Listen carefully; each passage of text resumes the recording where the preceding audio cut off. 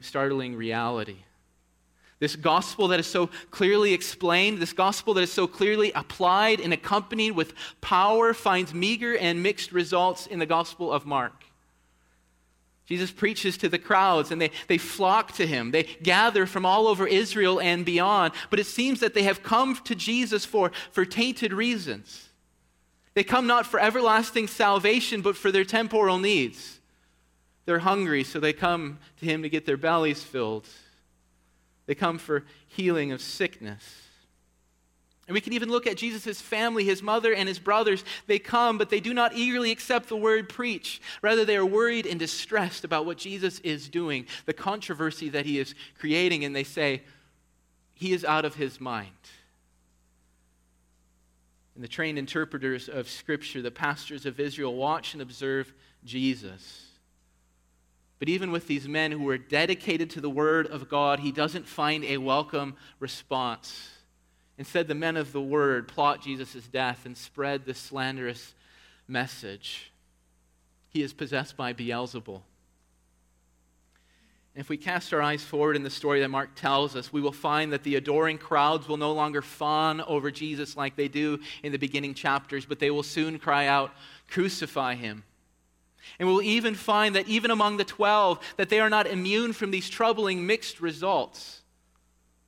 We know about Judas Iscariot, how he will bargain away the Lord Jesus Christ for some pieces of silver. What makes this reality all the more startling is that this people we meet in the Gospel of Mark, this people who had witnessed the ministry of Jesus, who observed the ministry of Jesus, who heard his powerful preaching, were the covenant people of God. These were the people of God. Jesus was not ministering to atheists or agnostics who had nothing to do with God, but to a people who had deeply internalized the Scriptures. These were a people who had Isaiah chapter 52, verse 7, stashed away in their back pocket. How beautiful upon the mountains are the feet of him who brings good news, who publishes peace, who brings news of happiness, who publishes salvation, who says to Zion, your God reigns. And they were a people who were looking for the arrival of God. They were looking for the kingdom of God. They had Isaiah 40 verse 9 in their minds and on their hearts. Go up to a high mountain, O Zion, herald of good news. Lift up your voice with strength, O Jerusalem, herald of good news. Lift it up, fear not. Say to the cities of Judah, behold your God. But in the Gospel of Mark, the messenger with beautiful feet arrives. The long-awaited herald appears, and he preaches to one and all, and he says, your God reigns. And he preaches to Israel, behold your God. He has returned to Israel. What does Israel do with the messenger with beautiful feet? What do they do with this message? Your God reigns. Behold your God. They do not recognize him. They do not obey his voice. They refuse him, they reject him, and ultimately they will kill him.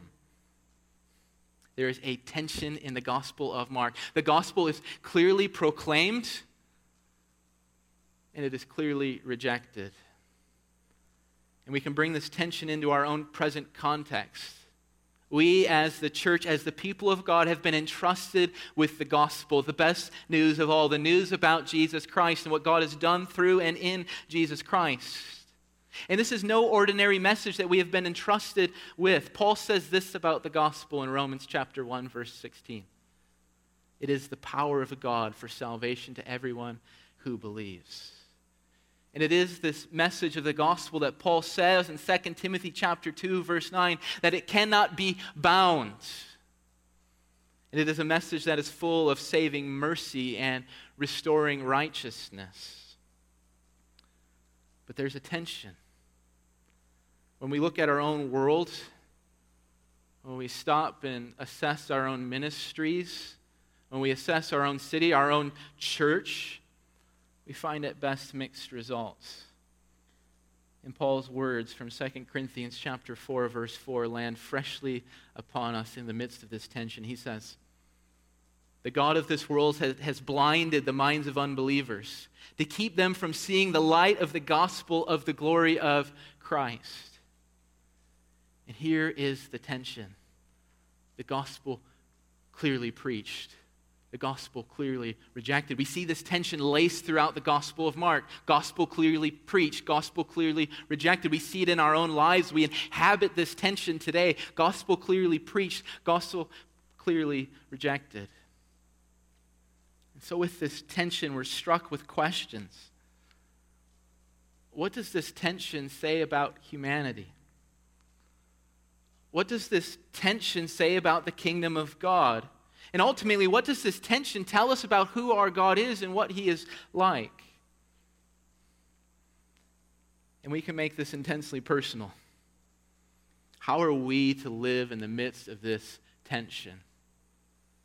How are we to minister the word of God in the midst of this tension? How are we to practice faith and repentance in the midst of this tension?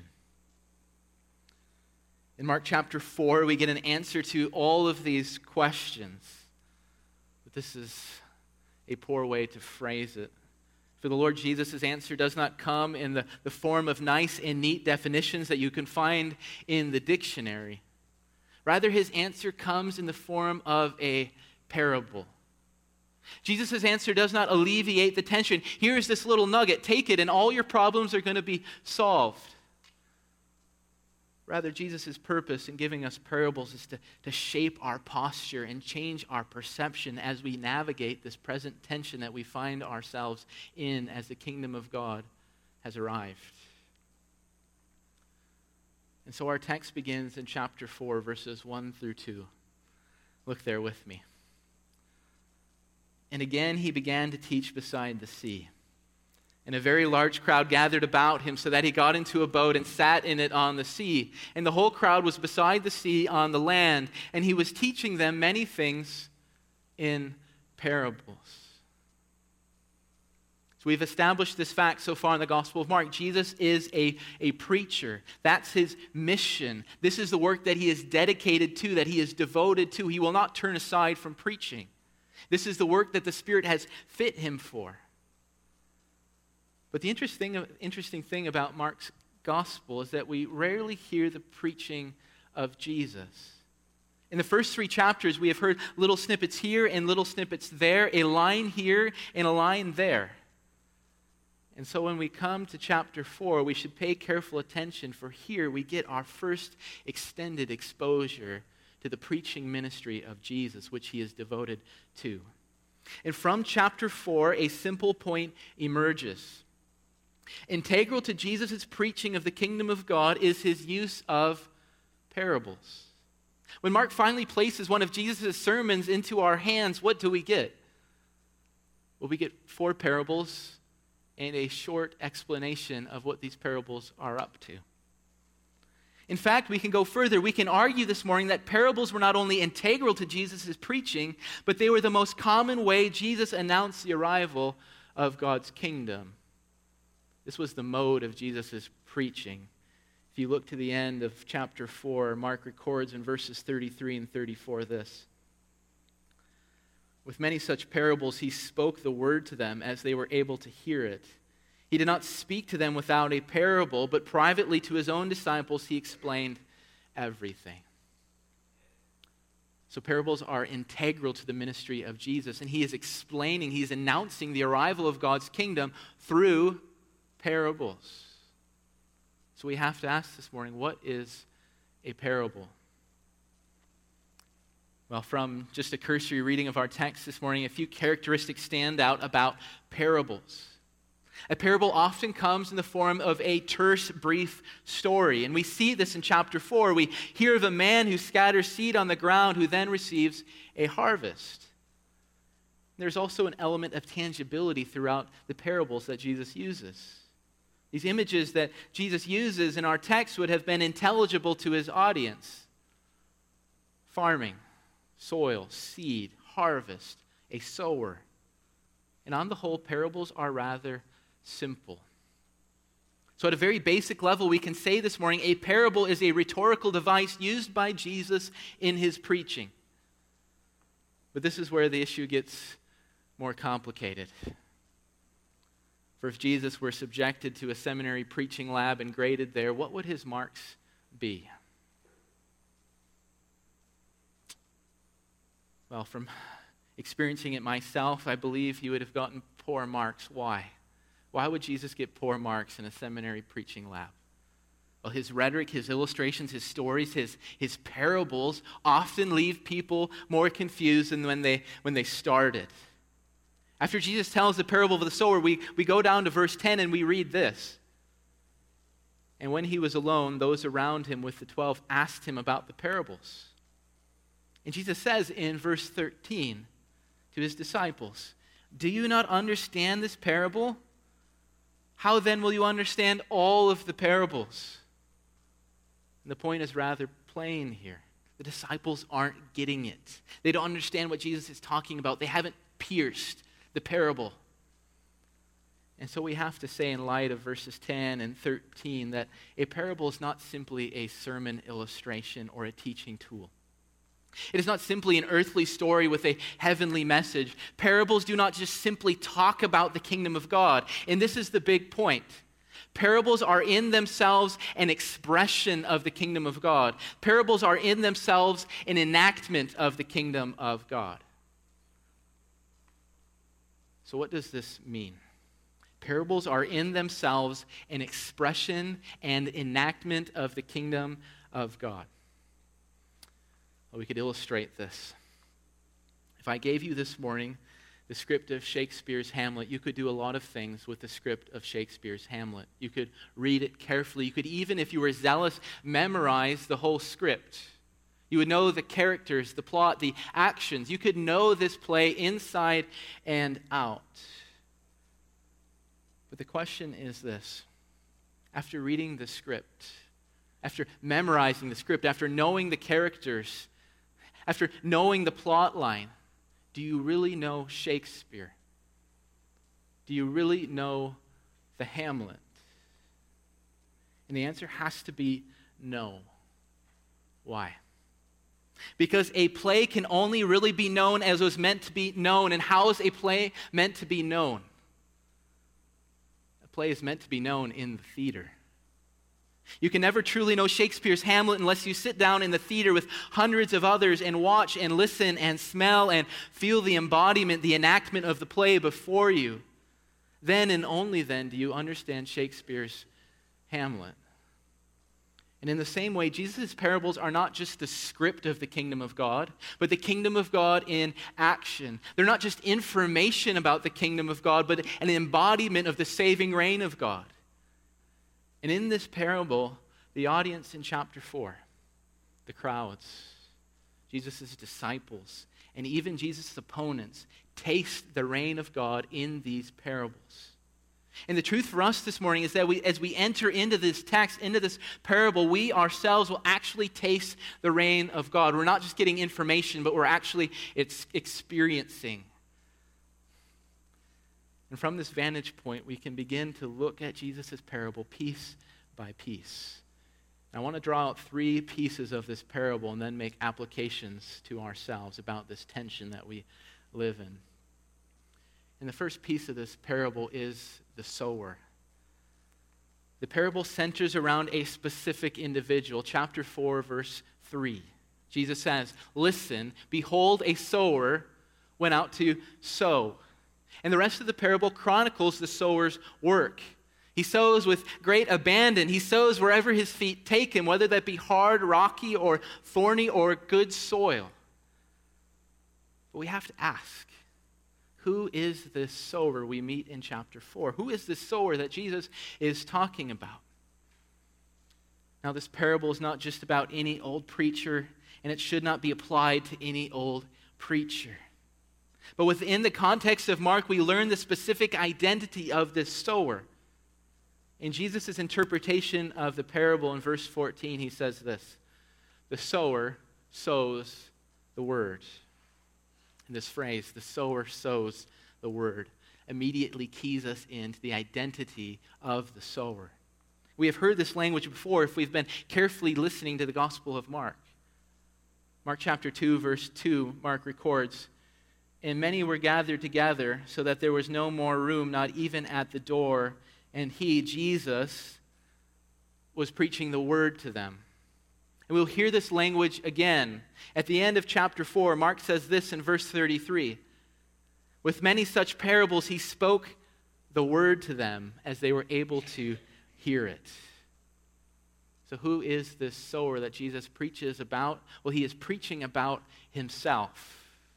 And this parable helps us make sense of Jesus' ministry. Preaching is not an incidental component to Jesus' ministry in the kingdom of God. Rather, he is like a sower prodigally casting the message of the gospel wherever he goes, whether that be in town or by the sea or in the synagogue, whether it be to those who are friendly or skeptical or even downright hostile. But there's more for us here. Preaching consumes Jesus' ministry for good reason. Why?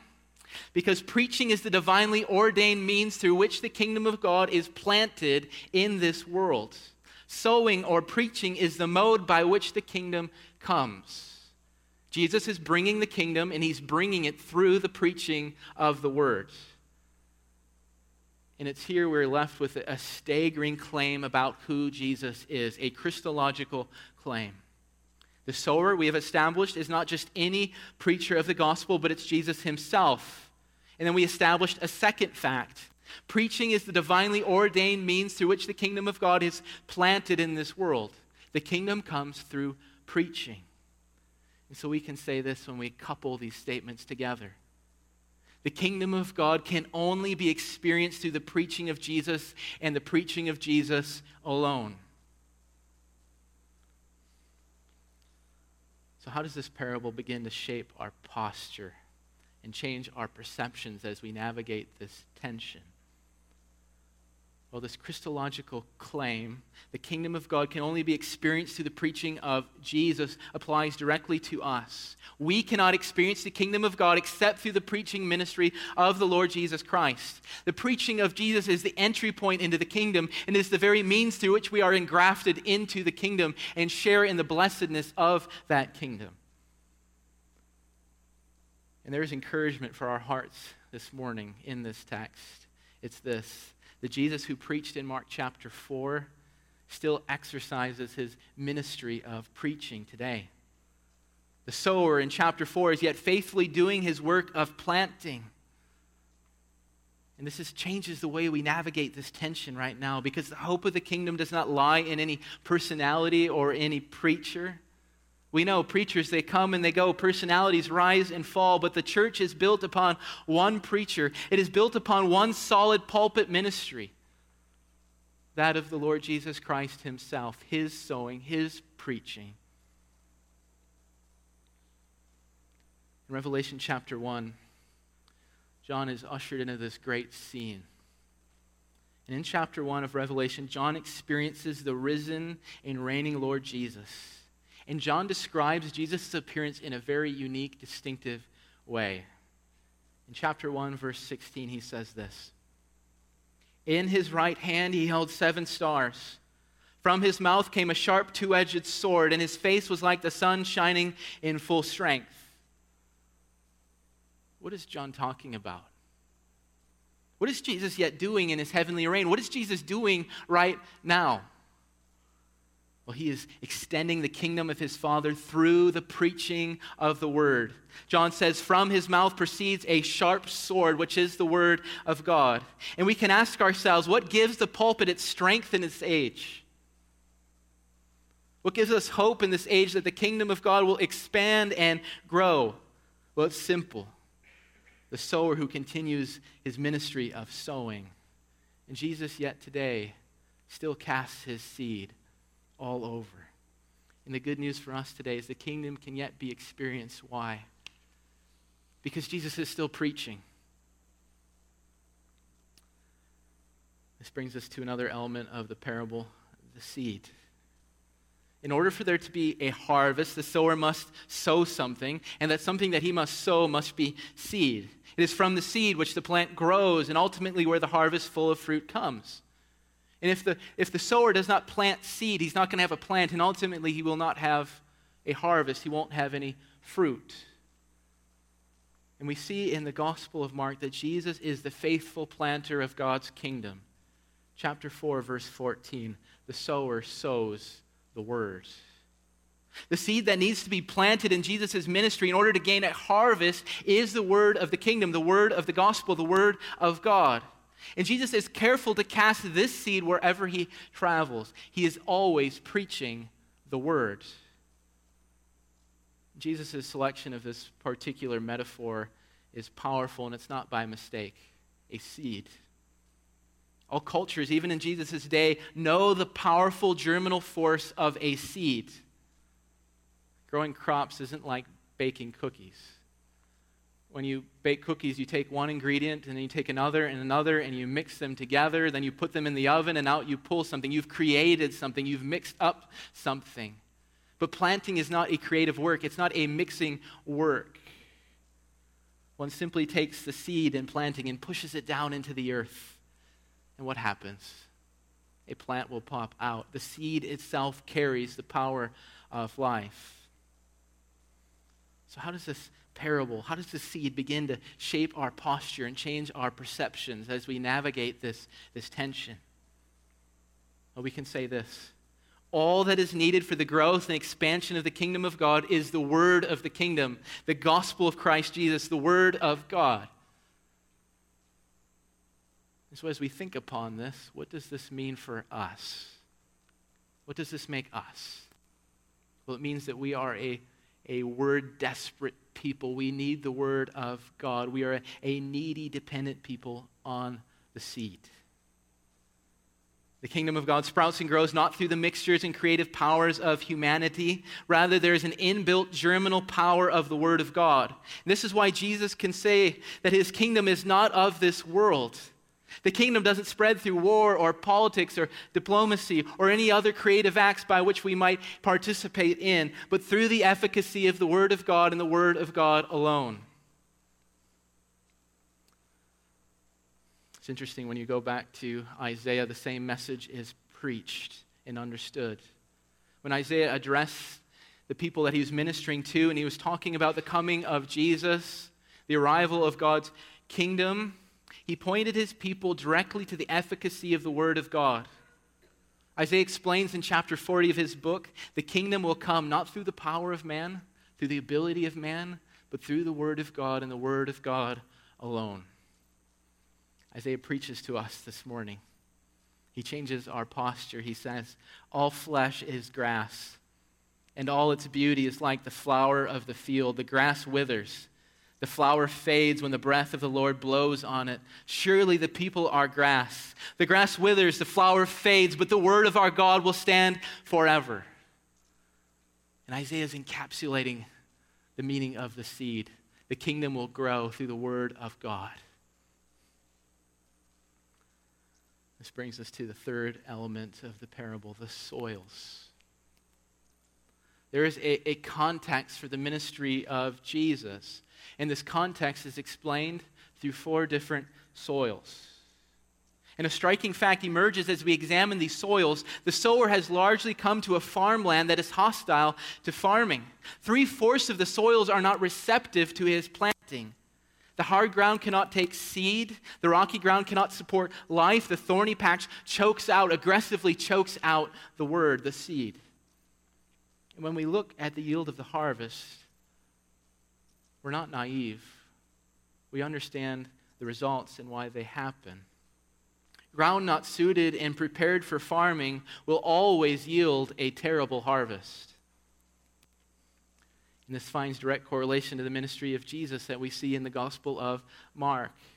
We quickly understand that Jesus' ministry largely takes place in a land that is hostile to gospel ministry. He has come to a people whose hearts are bent out of shape and unreceptive to the word of God. They won't listen. They won't heed.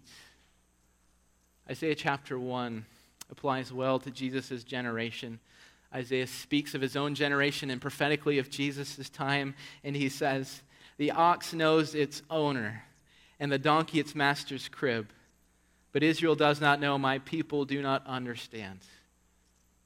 And what Isaiah is saying here in chapter 1 is that an ox has better sense than Israel. A donkey has better sense than Israel. Israel does not know, my people do not understand.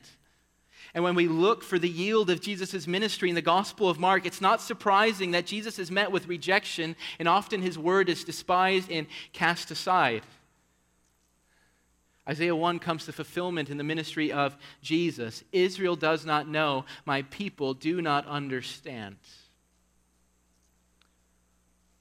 But we must realize, as we look into this parable, that Jesus' preaching actually does something to Israel.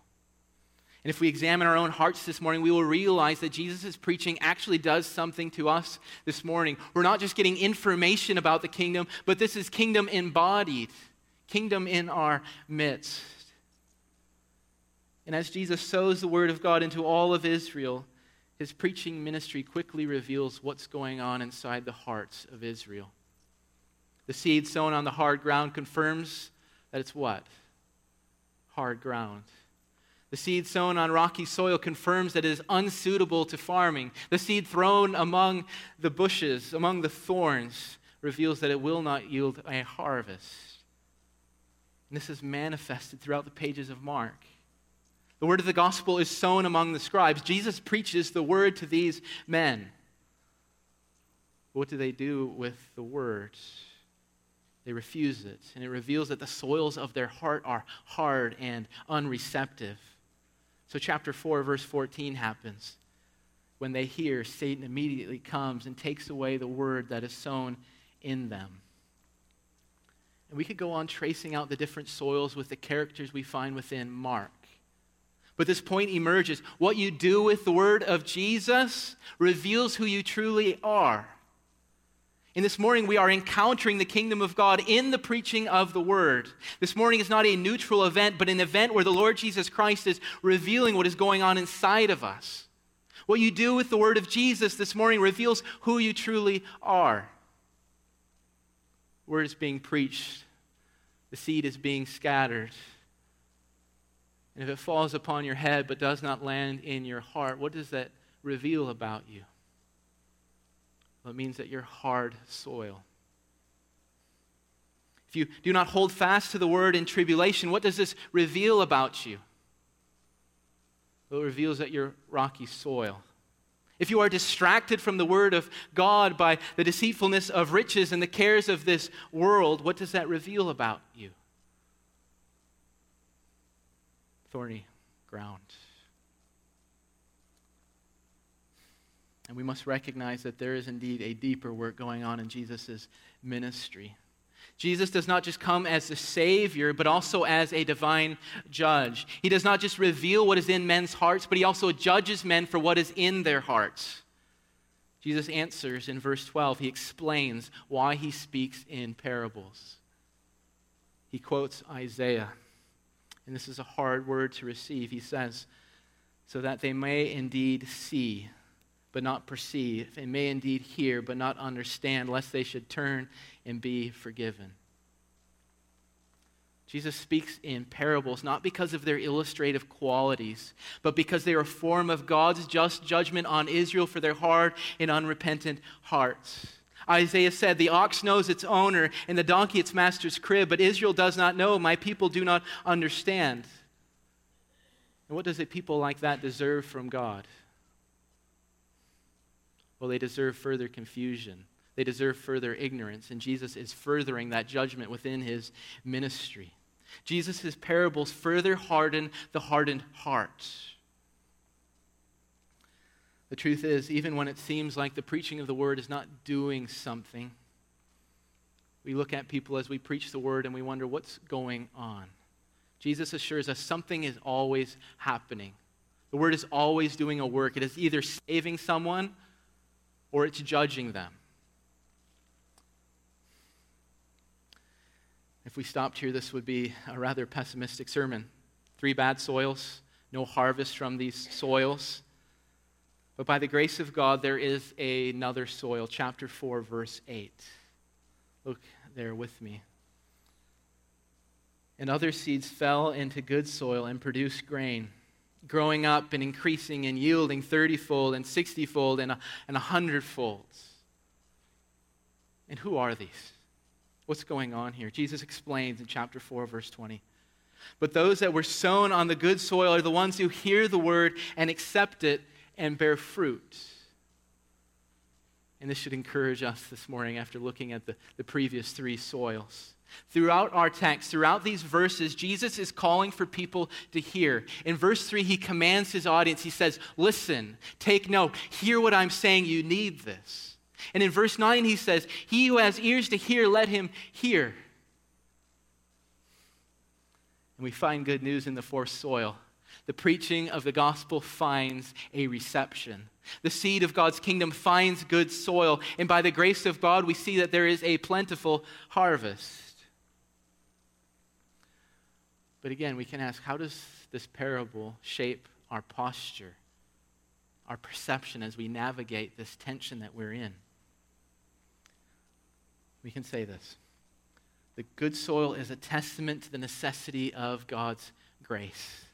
Those who hear the gospel, those who receive the gospel, those who bear fruit in accordance with the gospel, do not do so because of their own wisdom or insight or previous knowledge. No, this reception is all due to the mighty grace of God. The good soil preaches the necessity of God's grace.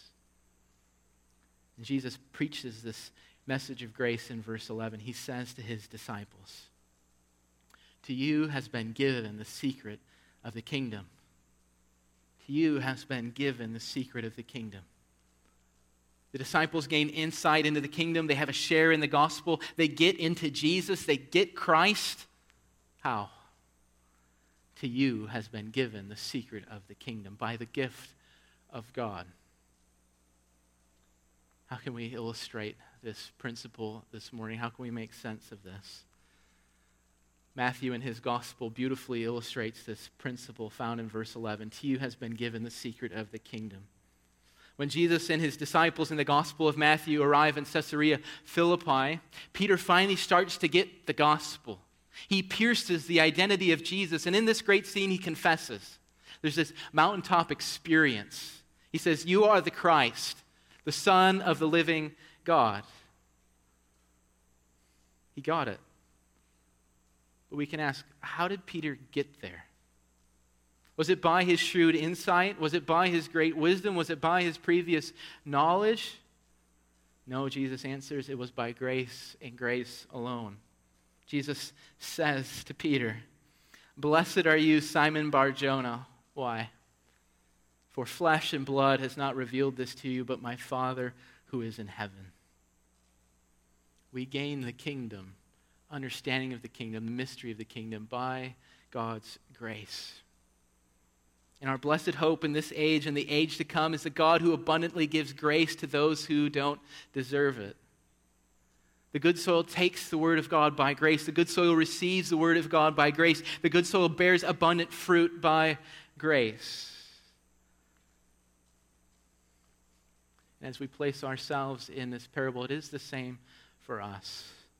Jesus says to us, to you has been given the secret of the kingdom.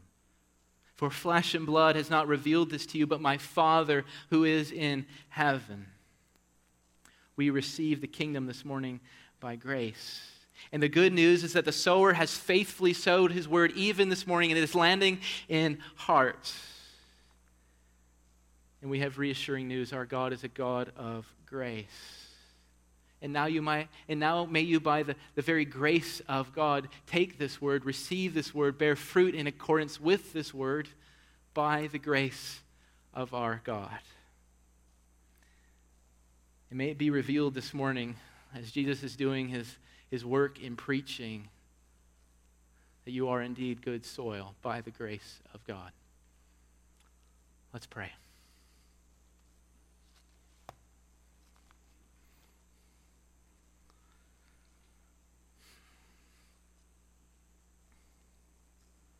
Father, we do rejoice in your word this morning. We desire to take it, receive it, and bear fruit in accordance with it. We want to live by your word. And we have great hope this morning. You, O God, are the giver of grace. To you has been given the secret of the kingdom. And, oh, Father, we pray, work in our midst. Work in our midst this morning. We need your blessed work. We pray this in Jesus' name. Amen.